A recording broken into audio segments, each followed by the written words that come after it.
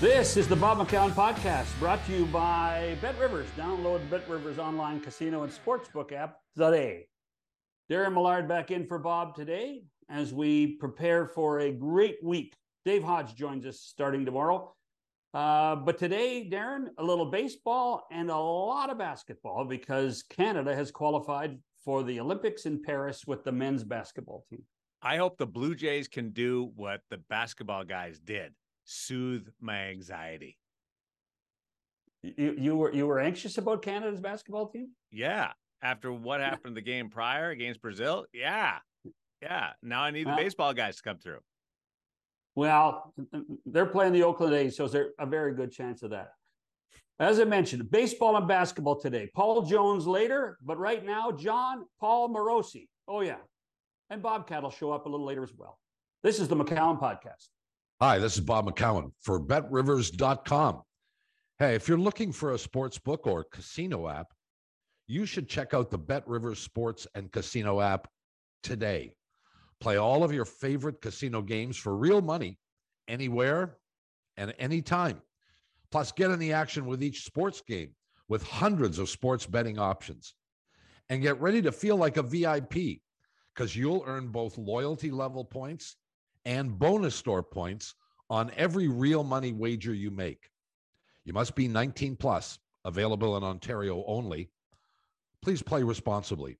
If you have questions or concerns about your gambling or someone close to you, contact Connex Ontario at 1-866-531-2600 or speak to an advisor free of charge.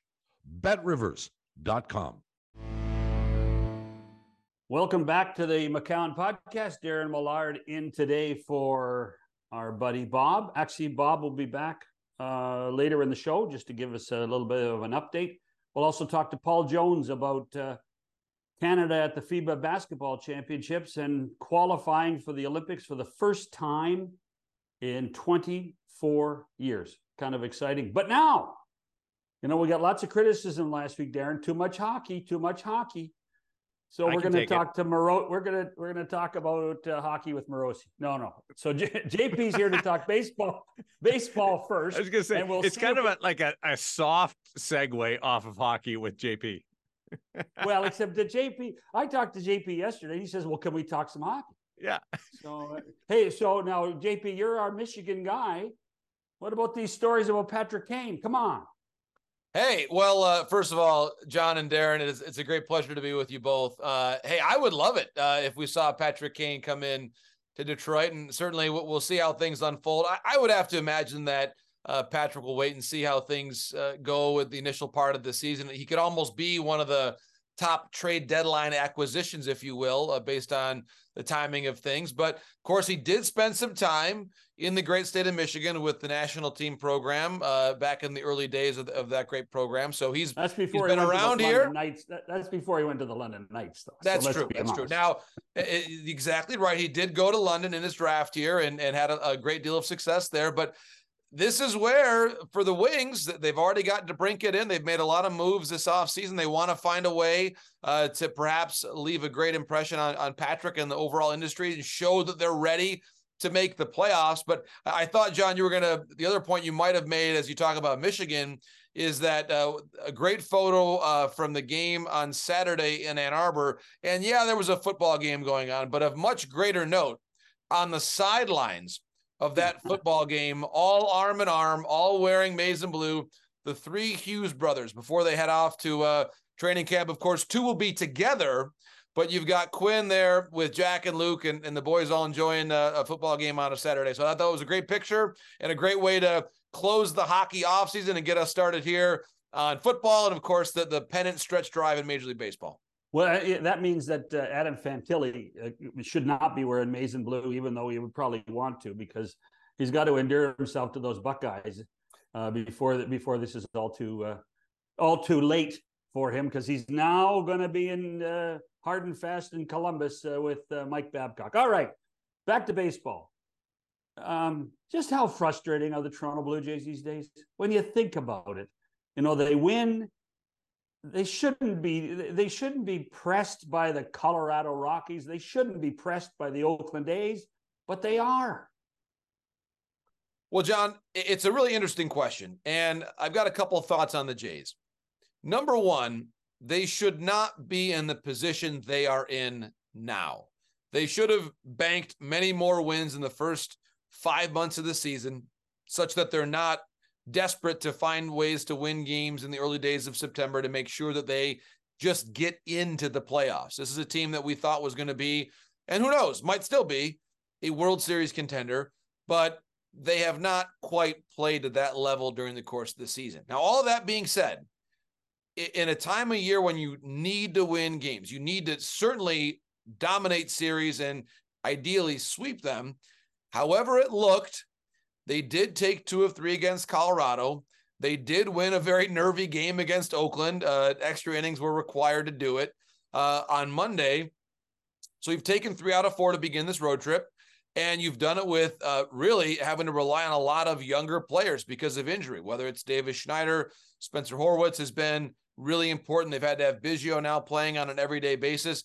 Espinal was the hero late in the game yesterday. They now, of course, with Jansen out, they have to rely on Heineman in addition to Kirk. So it's a different cast, no doubt about it.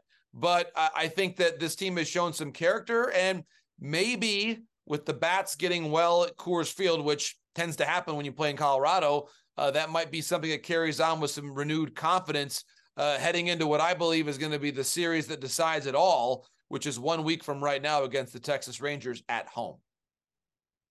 Is this team rewriting their DNA in a way, like becoming a scrappy team instead of Bo and Vladdy?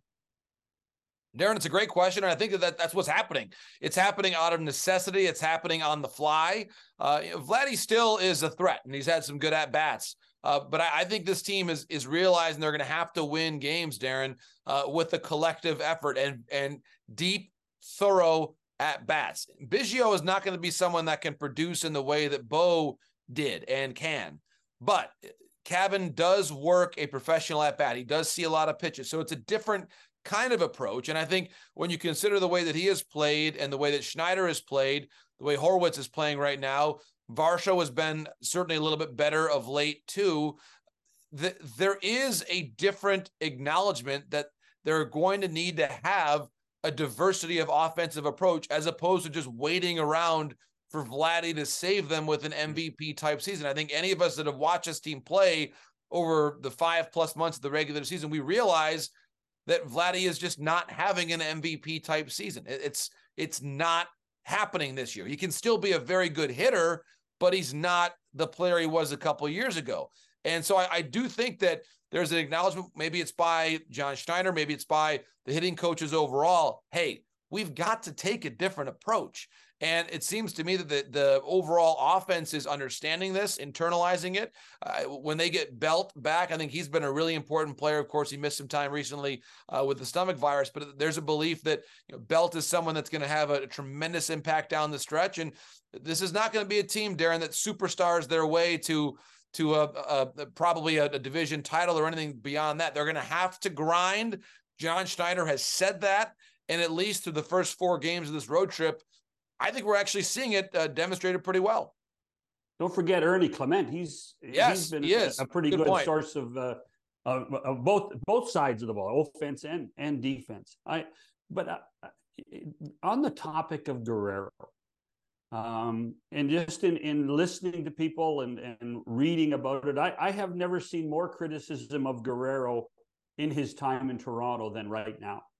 And I'm not sure whether it's disappointment or just critical thinking, because he hasn't been able to reach those key moments and hit that key ball very often this year, and that has to be frustrating for the team and for him.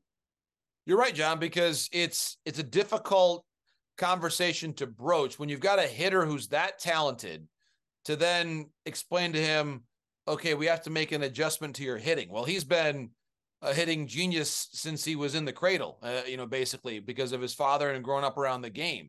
So I think it's a challenge, really, John and Darren, to be able to approach a hitter of his caliber and offer a very constructive and detailed critique of what he can do differently. I think he knows what he's supposed to do more, which is elevate the ball, catch it out front, hit more line drives, fewer easy rollover ground balls to the infield. He knows all of that. So it's not as though the information is novel that's coming into him. It just seems that for whatever reason, his timing, the exit velocity, the launch angle, whatever you want to call it, by any metric, it just hasn't been there. And I think that part of it is, John, that Jays fans realize correctly that an MVP type season from him is probably the difference between having to fight for your playoff life right now and being in there comfortably by several games. That to me is apparent. I mean, he represents that difference, that delta between where they are now and where they could be. I think it's also amplified because he is in so many ways, to a Blue Jays fan, one of their own. You think about of course, he was born in Montreal. We've all watched him grow up. And so I think there's that connection in a visceral way to him that is not there with a lot of other players. And so you feel as though he's your own guy. And so you're almost expecting more of him. He wants to succeed. Clearly, we can tell how badly he wants it. But this is one of these sports where trying harder or working on more adjustments or thinking more about it is not always to your benefit. And it comes at you every single day. He does play with a very good consistency in terms of his availability. And when you're in there every day, mentally, you don't have that space to sit back and reflect and make an adjustment. So I don't know that it's going to get better. I also don't know what the heck is going to happen this offseason, whether it's you consider trading him, you consider what a longer-term extension would look like.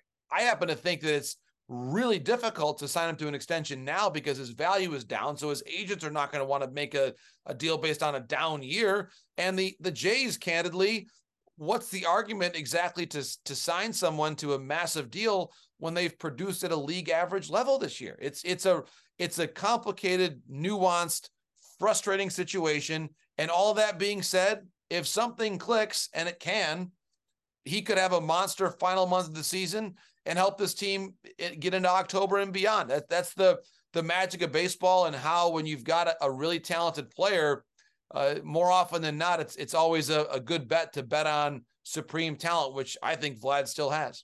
We're so uber focused on the here and the now with Vladdy and what happened this season, but how far off realistically is he from a Vladdy year? Are we 10%? Are we 20% off of what he could be?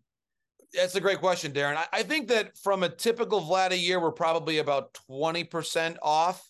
From the MVP candidate year, it's probably more like 30 or 35% off. It's a lot. In terms of value. Yeah, it's big. Because if you look at, and we've been tracking this at different times during the course of the year, Darren, where you look at, and wins above replacement is not always the best metric to go to, but it is helpful just to give you a gauge of the overall, the base running, the defense, the offense. And he's pretty consistently, if you look at Fangraphs.com, he's been average this year. He has been an average player when you include everything in there.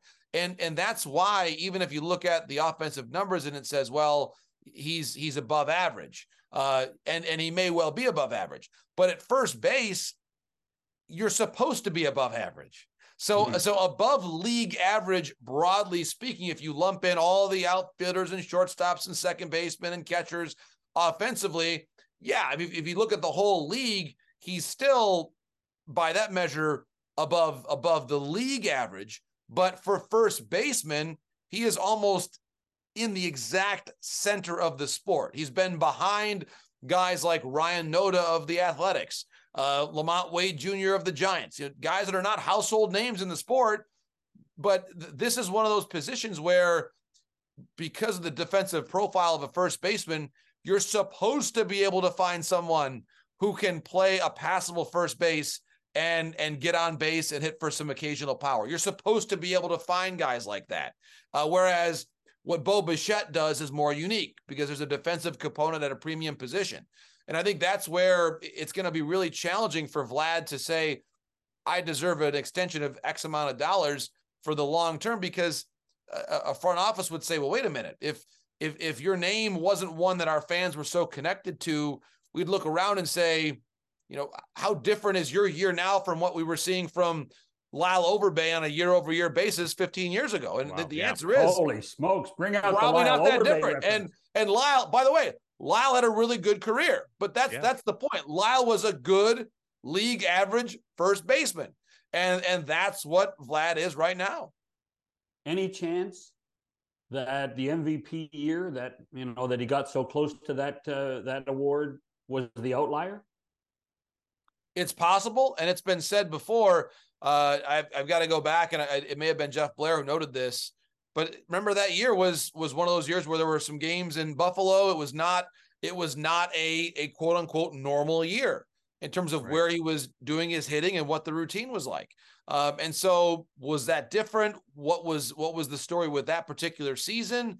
It's a worthwhile question to ask, John, because he hasn't done that this year. He hasn't done that actually any year outside of that one, where he's been one of the best 3 or 4 offensive players on the planet. And I think that's where all of this comes in. What is his true level? What can we truly expect? He is still notably a very young player. And this is where it becomes tricky for the Jays. Yeah, you could trade him. And if you get back a third baseman to replace Chapman, and you get back a center fielder to replace and give you some insurance if Kiermaier doesn't come back, there's a way you could make that a reasonable move and a logical trade. But you have to realize, too, that with a player this talented, it's still in there somewhere. And the Jays are going to have to, I think, risk something and say, well, wait a minute, there's a possibility that Vladdy goes out there and plays like that again. It might just be that he's reached the level he's going to reach in Toronto, much like, for example, Josh Donaldson had in Oakland, then comes to the Jays and wins the MVP. Sometimes it's just a change of scenery, and the Jays are going to have to live with that. And if they decide to put him out there and trade him, which I think is possible this offseason, they're going to have to live with the reality that they might be giving up someone who then goes to a different place like Philadelphia, different ballpark, hitter-friendly. You're in the same lineup as Bryce Harper and JT Realmuto and Trey Turner, and all of a sudden 45 homers. That's a possibility, and the Jays have to accept that if they're going to make that trade. They could still do a Florida Panther, get in and do a lot of damage. Sure. So there's some script still to be written here. But what's your gut feeling on Vladdy beyond this year? I think that they should, Darren, and probably will at least gauge interest in him. Now if they win the World Series and he has a massive October, then maybe it's different. But if he's just okay in September and then they make the playoffs and they're out in the first round, I think you look at your roster very seriously and say, we have no choice but to put his name out there and see what we can get for him. You have to. We've been talking about this offseason, the offseason of 23-24 with this team for years, because we've known that this is the year coming up where you've got 2 years left of Bo and 2 years left of Vlad.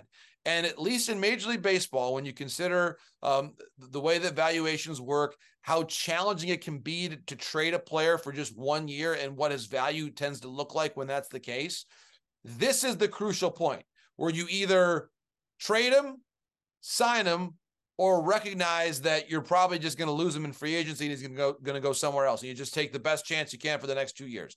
That's it. This is basically where the Angels, if you wind the clock back and made that decision, when they didn't trade him at the deadline in 22 or in the season leading up to that, they were basically saying, we're probably just going to take this to the end. And guess what? They're going to take it to the end. They're probably going to get nothing for him. And that's it. Now, and this is where the Jays have to make the decision, Darren, how optimistic they are about their chances of winning. Because if, like the Yankees last year with Aaron Judge, they had an ALCS team. He goes out there and sets the American League home run record. Letting Judge play it out to the end ended up working out fine. Of course, they signed him. That was a good strategy based on how good their team was. The Jays have to be honest with themselves, Darren, about how good they are now and also how good they're going to be going forward. Because look at how quickly the Yankees roster got old and now almost unfixable, at least in the short term. And the Jays, I'm sure, with the way that Mark Shapiro and Ross Atkins have looked at building teams for a long time, in some ways there's value and virtue in turning it over to young players. is Davis Schneider part of the future? Do you think about what Clement's role is going to be? I mean, these are legitimate questions now that sometimes our first instinct, Darren, is always, well, go out there and trade the player and get the star player that we know. Their best player the last month was sitting at AAA all season long in Davis Schneider. So it's an amazing part of the sport. The final point I'll make before I send it back to you guys on this is, let's remember, Pete Alonso's probably going to be out there this offseason. So that serves either two purposes. Number one, would the Jays be interested in trading for Pete Alonso on a one-year basis? That's potential. Or by having Alonso's name out there and what his price tag is, that will give you something to sort of adjust and calibrate your price for 2 years of Vlad. What's more valuable, 1 year of Alonso, 2 years of Vlad? I would say 2 years of Vlad, but Alonso, the more consistent player, it'll help you price Vlad off of what you think the market rate for Alonso is going to be. You've softened my anxiety over the next month with the anxiety over next year. So yes, so that's good. You've taken away the pressure of the next month. Although I will say, when you think about it, I mean, we're hearing that Brandon Belt's considering retirement. You mentioned Kiermaier considering retirement. You know, the Chapman scenario at third base, he's not had a great second half at the plate. He's great defensively, but has not had a great second half at the plate. This team, this starting nine may look a lot different next year just by pure attrition more than anything else. And by the way, before you respond, Davis Schneider might be the most popular Jay already on this team, which truly to me is amazing why he's become so popular so quickly. Got a great stash too, as part of his part of his style. No, you're right. And this is the amazing thing, and we talk about it. We don't have to go full on into hockey now necessarily, but the point I'll make is, you look at the Leafs, for example, you start to wonder to yourself, what's the window like? When did it actually open? When was their best chance to win in this window? How did they ever lose that 3-1 series lead to the Habs? We don't have to go there yet. But this is where I think with the Jays, it's interesting. This is probably the best rotation they've had, I don't know, since the early 90s. I mean, this is a dominant starting pitching staff. Certainly when they had Halladay, they were great at the top, but I think 1 through 5, it might be this group. So they've got elite pitching now. And then you look back at the lineup in 21 when they had Semien posting an MVP-like season and Vladdy with an MVP-like season, and they missed the playoffs. And that's where you start to ask yourself, wait a minute, did that window actually open then and we didn't even fully realize it? Right. And it closed before it ever fully opened. And that is why sports are so captivating to us, why we love talking about it, because sometimes we've seen it with different teams in different sports in different eras. The window opens and closes in the span of a couple years, and you say, wait a minute, there was a window back there. We didn't even realize it was there. And you start to wonder because of exactly what you're saying, John. Chapman leaves. What if Kiermaier leaves? What if Belt leaves? And then all of a sudden you're looking at next year and you say, wow, we're staring down the last couple of years of Bo, the last couple of years of Vlad. We're hoping Davis Schneider finds the magic again. And you're hoping Varsho bounces back.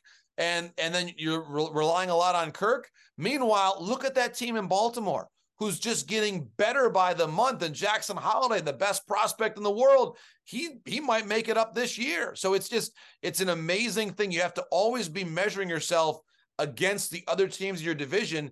And who would have thought, guys, that in a year in which Boston was 4th and the Yankees are 5th, that the Jays would have to be struggling and scratching and clawing just to make it to the dance. It's amazing how much better the Orioles have gotten and how resilient the Rays have been, that it's this 3-team race, nominally at least, with the Yankees and Red Sox not even part of it. Well, and this all speaks to a few things, including a more balanced schedule. Right. And you wonder how the balanced schedule fits into everything that you talked about, particularly when the standings appear to be upside down in this division right now.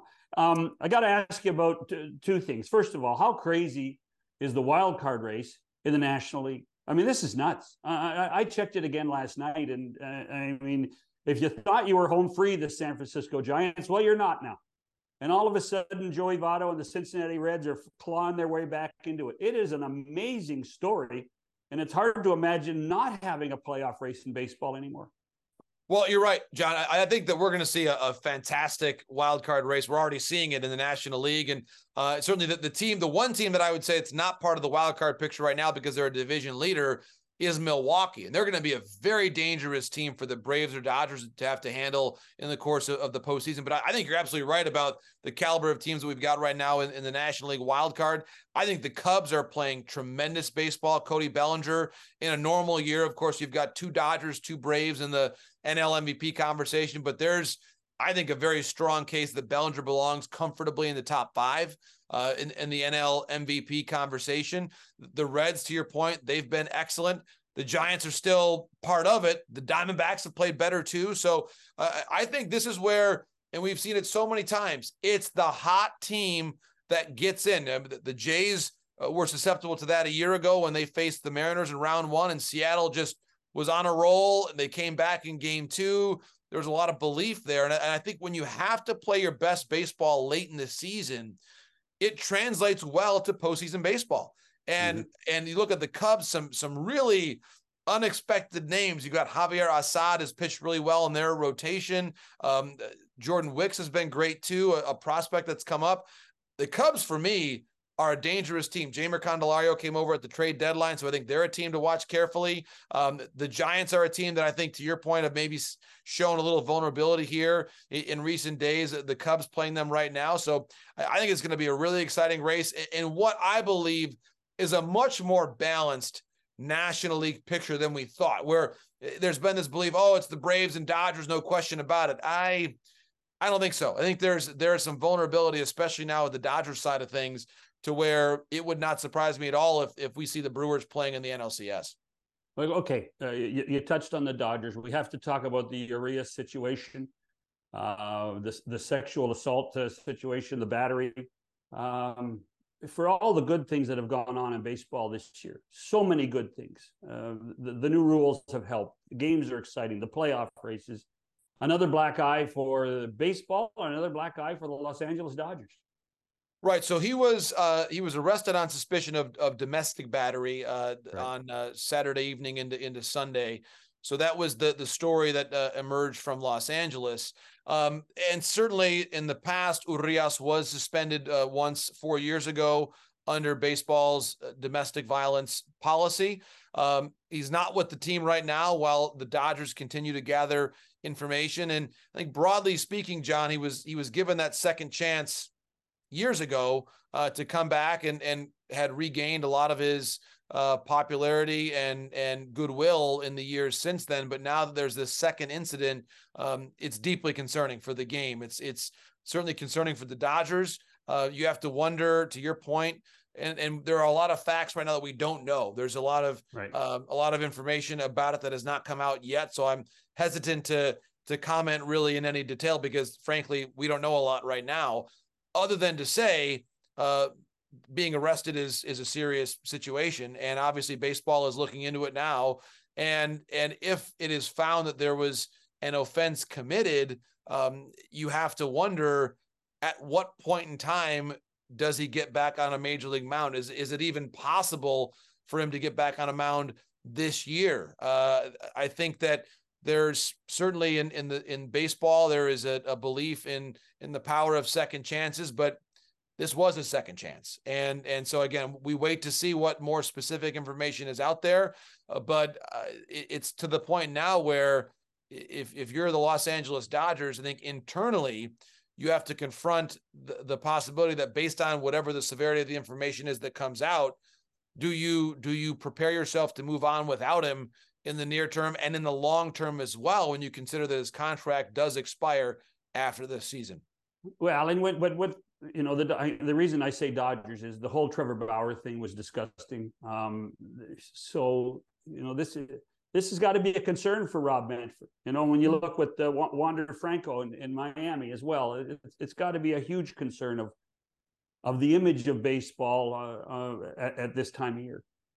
Right, and I do think that you mentioned several prominent players who have been either in investigation of under investigation by baseball's domestic violence or sexual violence policy, or disciplined as Bauer was for multiple years, really, and effectively has brought about the end of his time in Major League Baseball, at least for the time being, and perhaps indefinitely.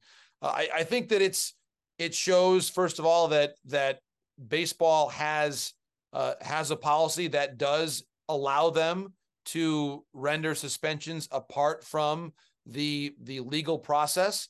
But I think, John and Darren, the big question here, and it's not just a baseball issue, it's a pro sports issue, is how do leagues, how do teams, how do positive mentors within the sports family and organization, how do they reach people before these things happen in terms of more positive guidance and really talking through things and having conversations in advance about the proper way to conduct yourself in a relationship, in a family setting, in your community. And I think that baseball and the union, I know they have done a lot of strong work in this area about speaking with players on an annual basis and having different presentations about domestic violence. But these cases that you mentioned, John, are very disturbing reminders of the need to have more frequent interventions, perhaps, and more consistent conversations, both from a professional basis and also peer-to-peer about accountability and what it means to be a good citizen and a good person, much more important than being a good ball player. Well said, JP. Hopefully the next time we talk to you, we're lining up for the playoffs and we're having a good time and talking about positive stuff in baseball rather than the human element of the game. Appreciate your time. Look forward to it, John and Darren. Always enjoy the conversations, my friends. Have a great show this week. Thank you. You're the best, buddy. Thanks. John Paul Morosi, Major League Baseball Network, with us for part one of this show. This is like the old-fashioned radio show, Darren. Paul Jones is next to talk about Canada in Asia at the FIBA Championships. We are on to the Olympics, boys. We'll enjoy it with Paul Jones after this. This is the McCowan Podcast. Welcome back to the McCowan Podcast. Darren in today for Bob. And here is Paul Jones, who, where's your flag? Listen, full disclosure, you, as you always, Darren knows this, as it always happens, Darren, does John not always get the last word? Because I was going to change into I got it right here. Let me show people. I was going to change into my This is Canada really good basketball. for this is good for podcasting. Put a Canada basketball shirt on. Okay, we got it. We got it. It's out of focus. There you go. It's okay. Fantastic. I was gonna put the Canada basketball shirt on and wear the hat. Thank you, Darren. Thank you. But as always, as we know, John gets the last word. So you said you were going to put it on, and John said no. Yes, it's like being an assistant coach for Shannon. Right now, Millard, you and I are the assistant coaches. Yeah. We get one vote each, but Shannon has 3 votes. Mm-hmm. That's it. Well, I'm not even allowed to handle the clipboard. Or you could be an assistant coach for Mike Babcock, Darren, and not be interviewed ever. What's true? Fired. That's the way he works. So here we go. I turned the TV on yesterday and was in full angst as they had to beat Spain to qualify for the tournament for the quarterfinal. They had to beat Spain to qualify for the Olympics this early, and they did. And it was, between R.J. Barrett, Dylan Brooks, and then Shea Gilgeous-Alexander, it truly was a storybook day for Canada, wasn't it? It was, John. And, the FIBA game is different. The NBA game has lots of possessions. There's always big runs. Sometimes you get up in FIBA by 10, 12 points, and the game's only in the 70s. There's not a lot of time to come back. And Canada got down 10, came back, and then now they're down 12 at the end of 3 quarters, and they come back and win it. And that's a great win for a number of reasons. Obviously, it puts them into the Olympics. They're still alive for a gold, a medal of any sort, hopefully a gold in the World Cup. But it's the coming of age for some of these young guys. 3-4 years ago, John, not sure this team comes back like that. But some of these guys now, Shea's 25, Dylan Brooks is 26, Dwight Powell's in his 30s, Kelly Olynyk's in his 30s. The only real young guy is RJ Barrett in that sense, but RJ Barrett's had a gold medal in a previous world championship at the under 19. So it's a real come of age win for Canada, John and Darren. Well, it's weird too, because they looked like they had it sewn up prior to and blew the lead and then had to come back the hard way. Like it was a double feisty battle, dig deep and get through it type effort the last couple of games. Yeah, it was. It was. And listen, they put themselves in that position by losing the game to Brazil.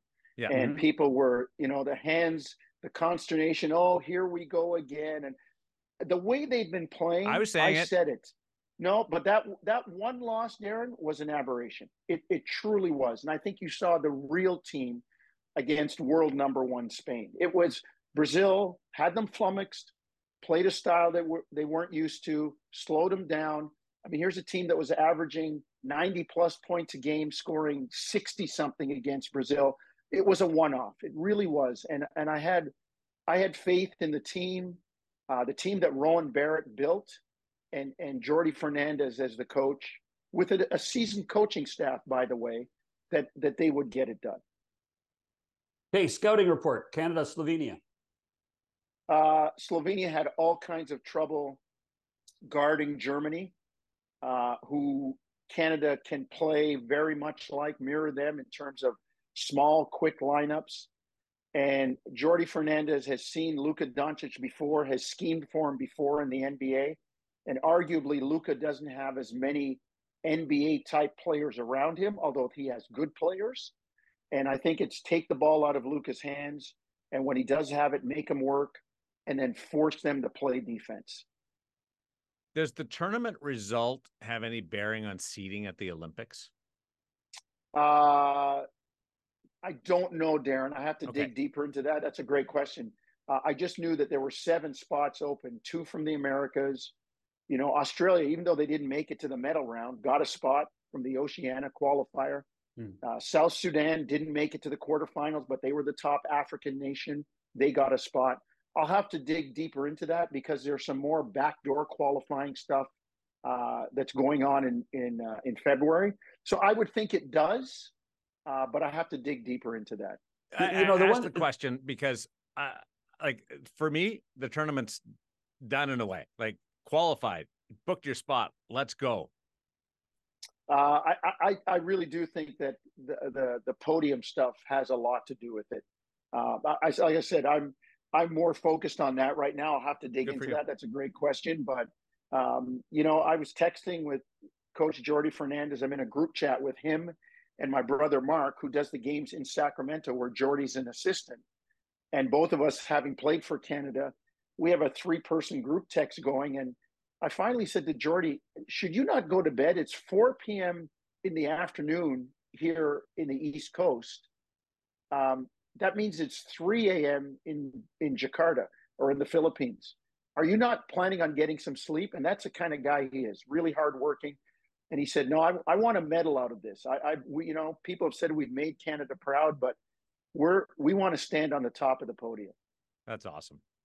For people who aren't international basketball fans, can you put this in context for this generation? Probably the biggest win there is for this generation from, I'd say, 2015 on, John. There were so many near misses in Mexico, to the Czech Republic in Victoria. And finally, they've gotten over the hump. They've gotten past the demons, and they're an Olympic team right now. So it's a huge win for this epoch, this era of the program, and it erases some of the disappointments. I mean, we're of the same vintage, John, and we saw in '76 losing a bronze medal in Montreal. We saw '84 where they lost a bronze medal to Yugoslavia, couldn't get past Jordan and Ewing and the U.S. And it just, there were so many near misses. This group has finally passed the, okay, it was a near miss, we'll get them next time stage.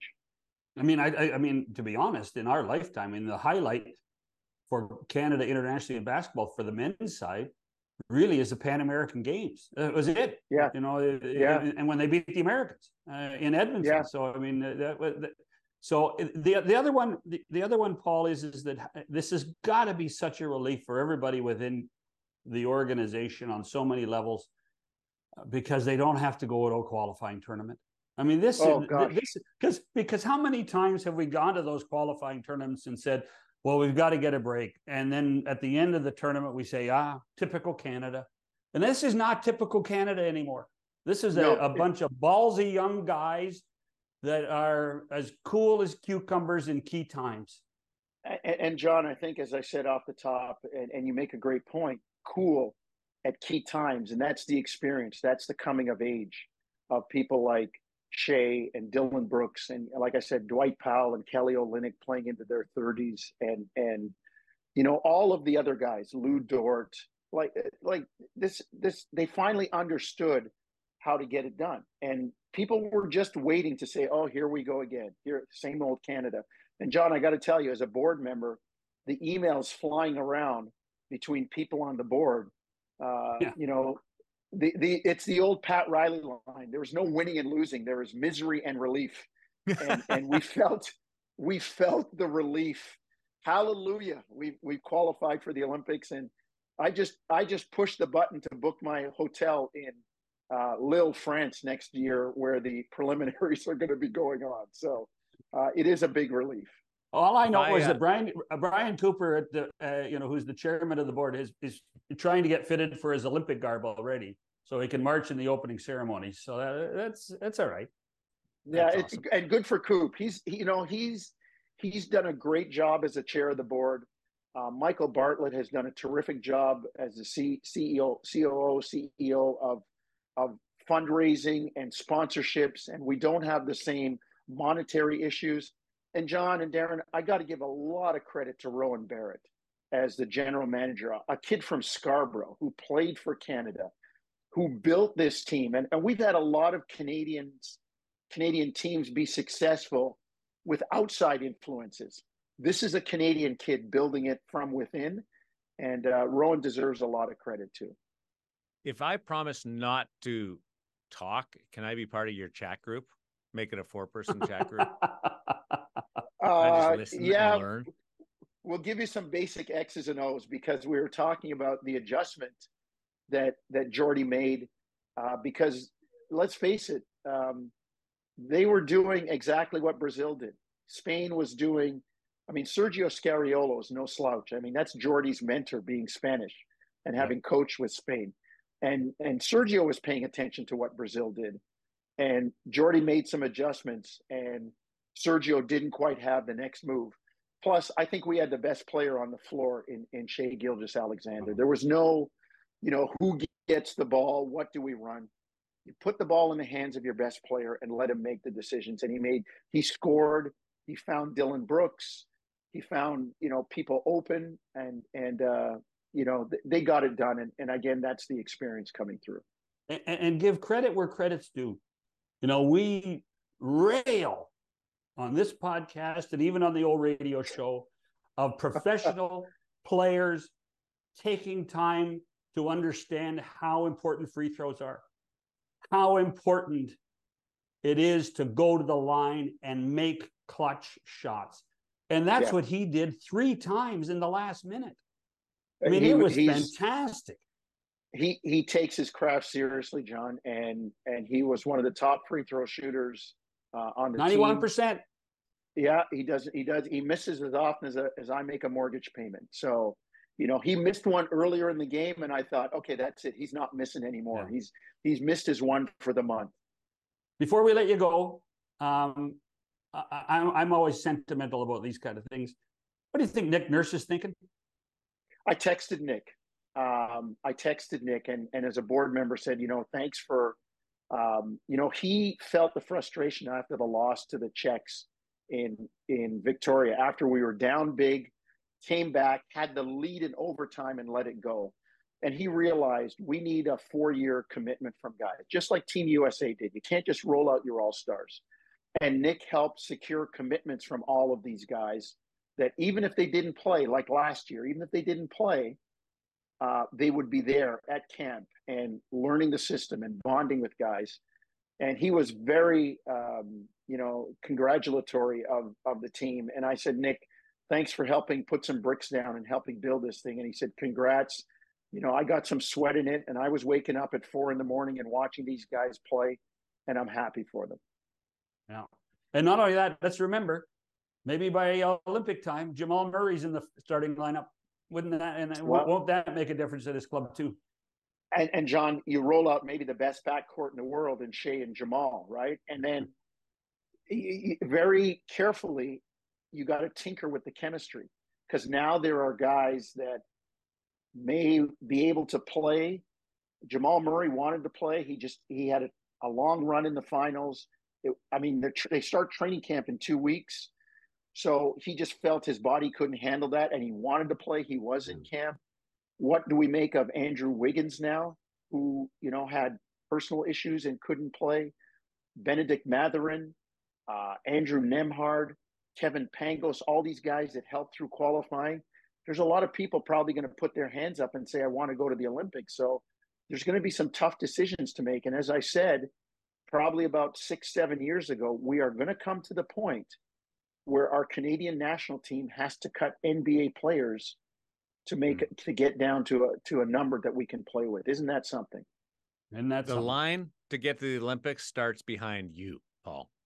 That's where it starts, because you're going there to be part of Team Canada. 40 years ago, Darren, I threw away all my trophies from high school and university, but 40 years ago, this month, September of '83, I stood on the podium to accept a silver medal for Canada in the Commonwealth basketball tournament. And it's the one thing I've kept. It's all black and tarnished, and I'll probably shine it up, just for old time's sake. But it's just the sense of pride that everybody feels right now. And I'm sure you guys are hockey guys. You know what it's like, to say, you're world renowned, you're world class. And I think the basketball program can say that now. I'm proud of you, buddy. Wish you would have worn a flag or something. Thanks for this, Paul. Where is it? There's the shirt right there. I got right vetoed, in Darren. John's face. Let the record show that Shannon had the last vote again. Paul Jones, Canada's off to the Olympics. Woo! McKellen Podcast continues with the Bobcat after this. Welcome back to the McKellen Podcast, and look who showed up. McKellen, Yeah. How are you, Robert? Yeah, the guy's signature's on it. Yeah. I'm here, finally. Finally. Well, yesterday we could have had you on, but Brian Burke took too much time talking about himself. So yeah, that isn't unusual, is it? No, it was good. He's talking about his new job and everything. So how you feeling? No, pretty good, actually. I feel a little better now. I'm walking a bit better the last few days, so not bad, Still ways to go yet. I tell you what, your voice is coming back, big boy. Yeah, it is. It's better, isn't it? It's not 100% by any stretch, but it's better. I think you're on the verge of criticizing both Millard and me. So yeah. Well, Millard is easy, You got some pep in your step. I like this. Yeah, well, I got pissed off because my car was stolen again last night. Again? What do you mean again? Well, they took it about 2 weeks ago, and they got it back the next day. I went and paid, the towing charge and got it back. Then the insurance company wouldn't call me to check it out. And so it sat in the driveway, and they took it again last night. So can you imagine that? You need one of those old clubs. Remember the clubs going on the steering wheel? Well, no, you can't do that anymore either. What? I checked that out, and they said that the club doesn't work. They just take the steering wheel off. So there's no way to help. Apparently, you can download the code from your fob If it's Oh, in probably. the house, they can do it on their phone. So I don't know how you protect it. So, oh well. What are the odds that you're going to get it back this time? I hope where not. are you putting them at? I hope not. Well, if you don't get it back, at least they can't steal it again. Exactly. Yeah. So we've had Morosi on today and Paul Jones on today. Oh yeah. What do you think's what do you think's a bigger story right now in your world? The Jays struggling to win and they keep winning now, or the basketball, or Canada's basketball. Yeah. What do you think? I don't know. The basketball is really interesting, but nothing's going to happen for months, now. So it's not like an ongoing story where the Blue Jays are an everyday thing, Yeah, but we could end up playing the Americans in the FIBA World Cup. Who cares? They final. qualified for the Olympics. That's all you really should care about. You don't care about this tournament? That. What? Sorry, I didn't hear you. Tournament? You don't care about the tournament? No, not really. Just they got to the Olympics. That's what's important. I know why you don't care about the tournament. You don't like to get up early. No, well, I'm with Bob on this. Yeah, that's the biggest story. The big story is the Olympics, isn't it? Is not why they went to this thing. It's not to win some Mickey Mouse tournament. It's try and get to the big show. And they've done that Mickey now. Mouse. It's not a Mickey Mouse tournament. Well, who cares? At the end of the day. Okay, so even if they win it, what does that mean? What does that mean about in terms of the Olympics or how good you think this team is? This is not the team that will play in Paris in the Olympics anyway. But, to get there is at least an accomplishment. Yeah, it was signed, sealed, and delivered when they qualified. The rest of it is just cleared the way for us to focus on baseball. Yeah, I agree. I think the Jays get in because the American League West is going to beat itself up trying to get in the wild card. I think the Jays are going to get in. Well, what's interesting for an entire year, the pitching was good, and the hitting couldn't come through. But the last week or so, take a look at how bad the pitching has been. And it's been the hitting, especially the young kids they brought up from AAA. That's been the difference. It's been a weird year. I don't know if they get in or not. I mean, the best thing to happen to the Jays is that Houston and Texas are playing each other. Yes. And both of them can't win. That helps, obviously, And they're playing, sub 500 teams. In Oakland, you hope they win all three in Oakland. You never know, but I'm a little concerned about the pitching because the last week or so, the starting pitching, particularly, even the bullpen, has not been great. And they've been lucky to win a couple games. All right, Robert. Thank you for this. All right. We'll talk to you next Monday. Okay, I'll be here, boys. Thank you, buddy. Goodbye. Well, I know, because you don't have a car. You can't go anywhere. Where to go. Exactly. Can't drive anyway. I couldn't resist. Yeah. That's Bob McCown. That's Darren Millard. I'm John Shannon. This is the McCown Podcast.